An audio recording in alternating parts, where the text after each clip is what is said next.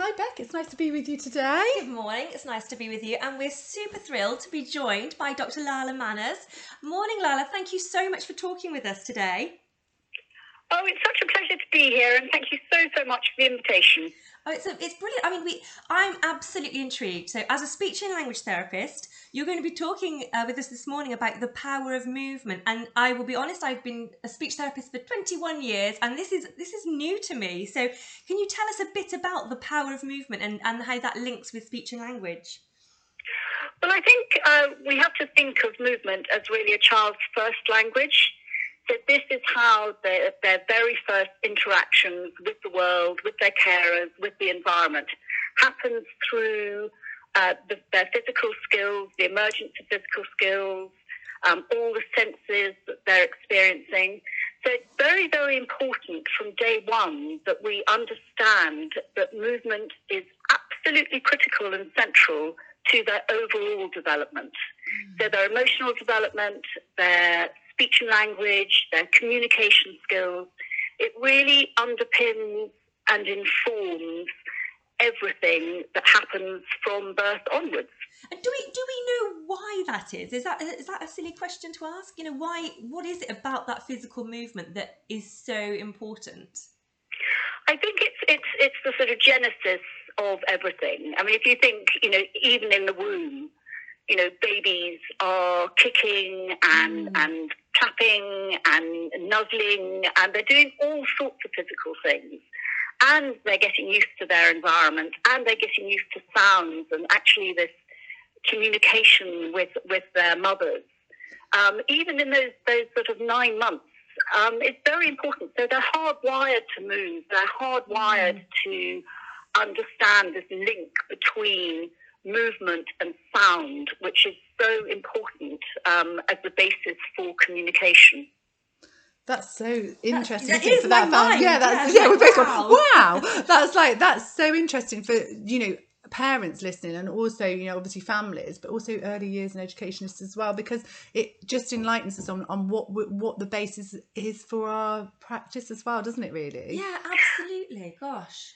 Wow. Yeah, I mean, if you think that language, it's sort of the language proper comes later, but there is a long, very important period of sensory play, of listening to sounds, of being able to work out which sounds are important, which are not. What is language? What is the difference between spoken language and the Hoover, and the bus, and all these things? And this comes through absolute everyday experience. Yeah. So those experiences are crucial, aren't they, for children? Oh, very, very important. And it's really important that from day one that babies are sung to and read to and spoken to, because it's not an irrelevant period. It is really, really important. And I think those early weeks, early years. And I think sometimes like parents say to us, I feel a bit silly doing that, or even practitioners like, I feel a bit silly with the babies, but we always chat about like babies are always responding. Just watch what they're doing, watch for their gestures, watch for their eye movements, isn't it, as well? And they will interact in that way, but also, like you say, it's got to come from the adult, hasn't it? Starting from singing from the minute that baby's born, and reading I think stories. It's just being very aware of what they respond to. If you laugh, they will laugh, and certain hand gestures happen, and they start kicking their legs, or how they feel emotionally is very present in how they present physically. Yes. So you can tell really, really from early on physically how they are emotionally from their physical state. And I think this is often forgotten when they get into organised school and organised nursery. But actually a lot of their communication and a lot of their stuff is present in their physical state.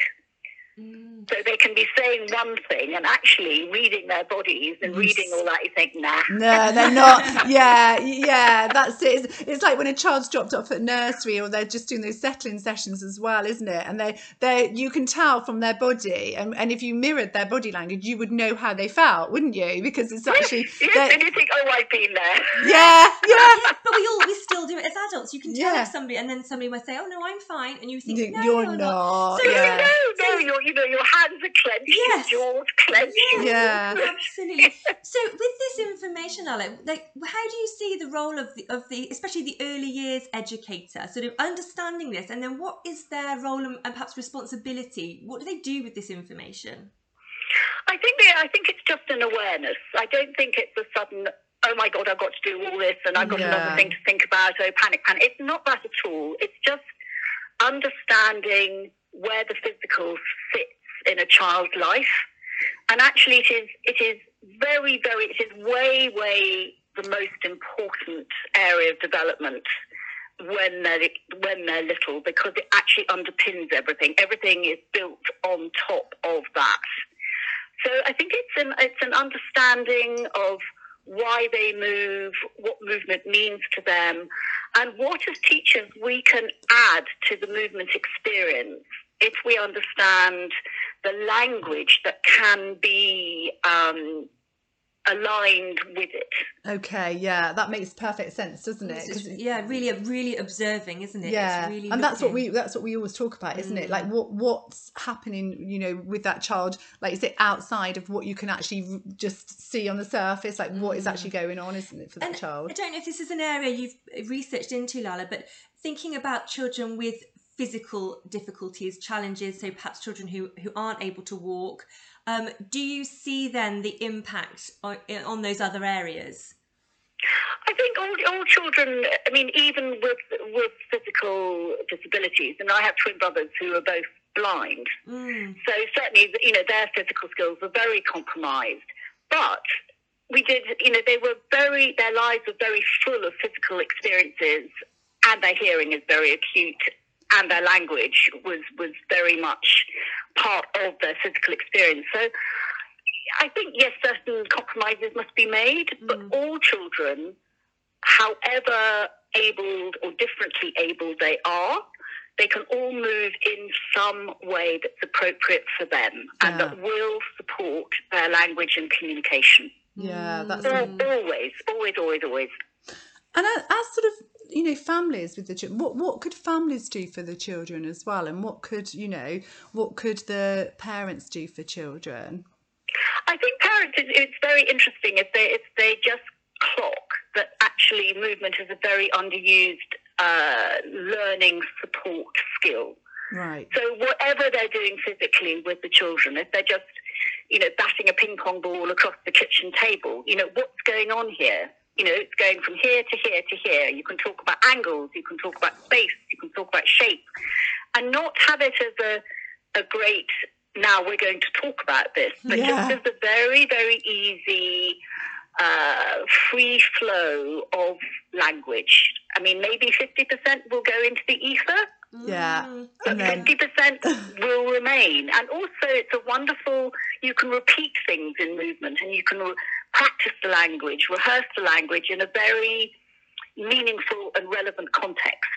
Yeah. It's that natural conversation, isn't it, as well? Yeah, it's enjoying that natural conversation. And actually, again, it's being in the moment, isn't it? It's actually being present and seeing what's happening and actually enjoying it. And like you say, physically, it lends itself to so many good sort of, so much good conversation, doesn't it? And vocabulary, new vocabulary in a very relevant, meaningful context. Yeah.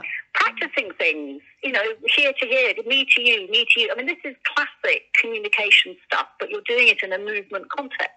You're waiting your turn, you're making eye contact, you're being sensitive to somebody else's spatial needs. I mean, all this is what you need when you're actually older and you're trying to have a conversation with somebody and they keep butting in, going, do you know what, you should have done some movement stuff when you were little.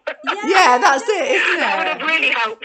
Yeah. It does. And actually, just while I'm just thinking, and again, I don't want to sound negative about anything, but it makes me then think about our young people when they are perhaps spending a lot of time static on technology and on devices. Is that something that you think does need more understanding, and you can see that perhaps that is a negative for children's development?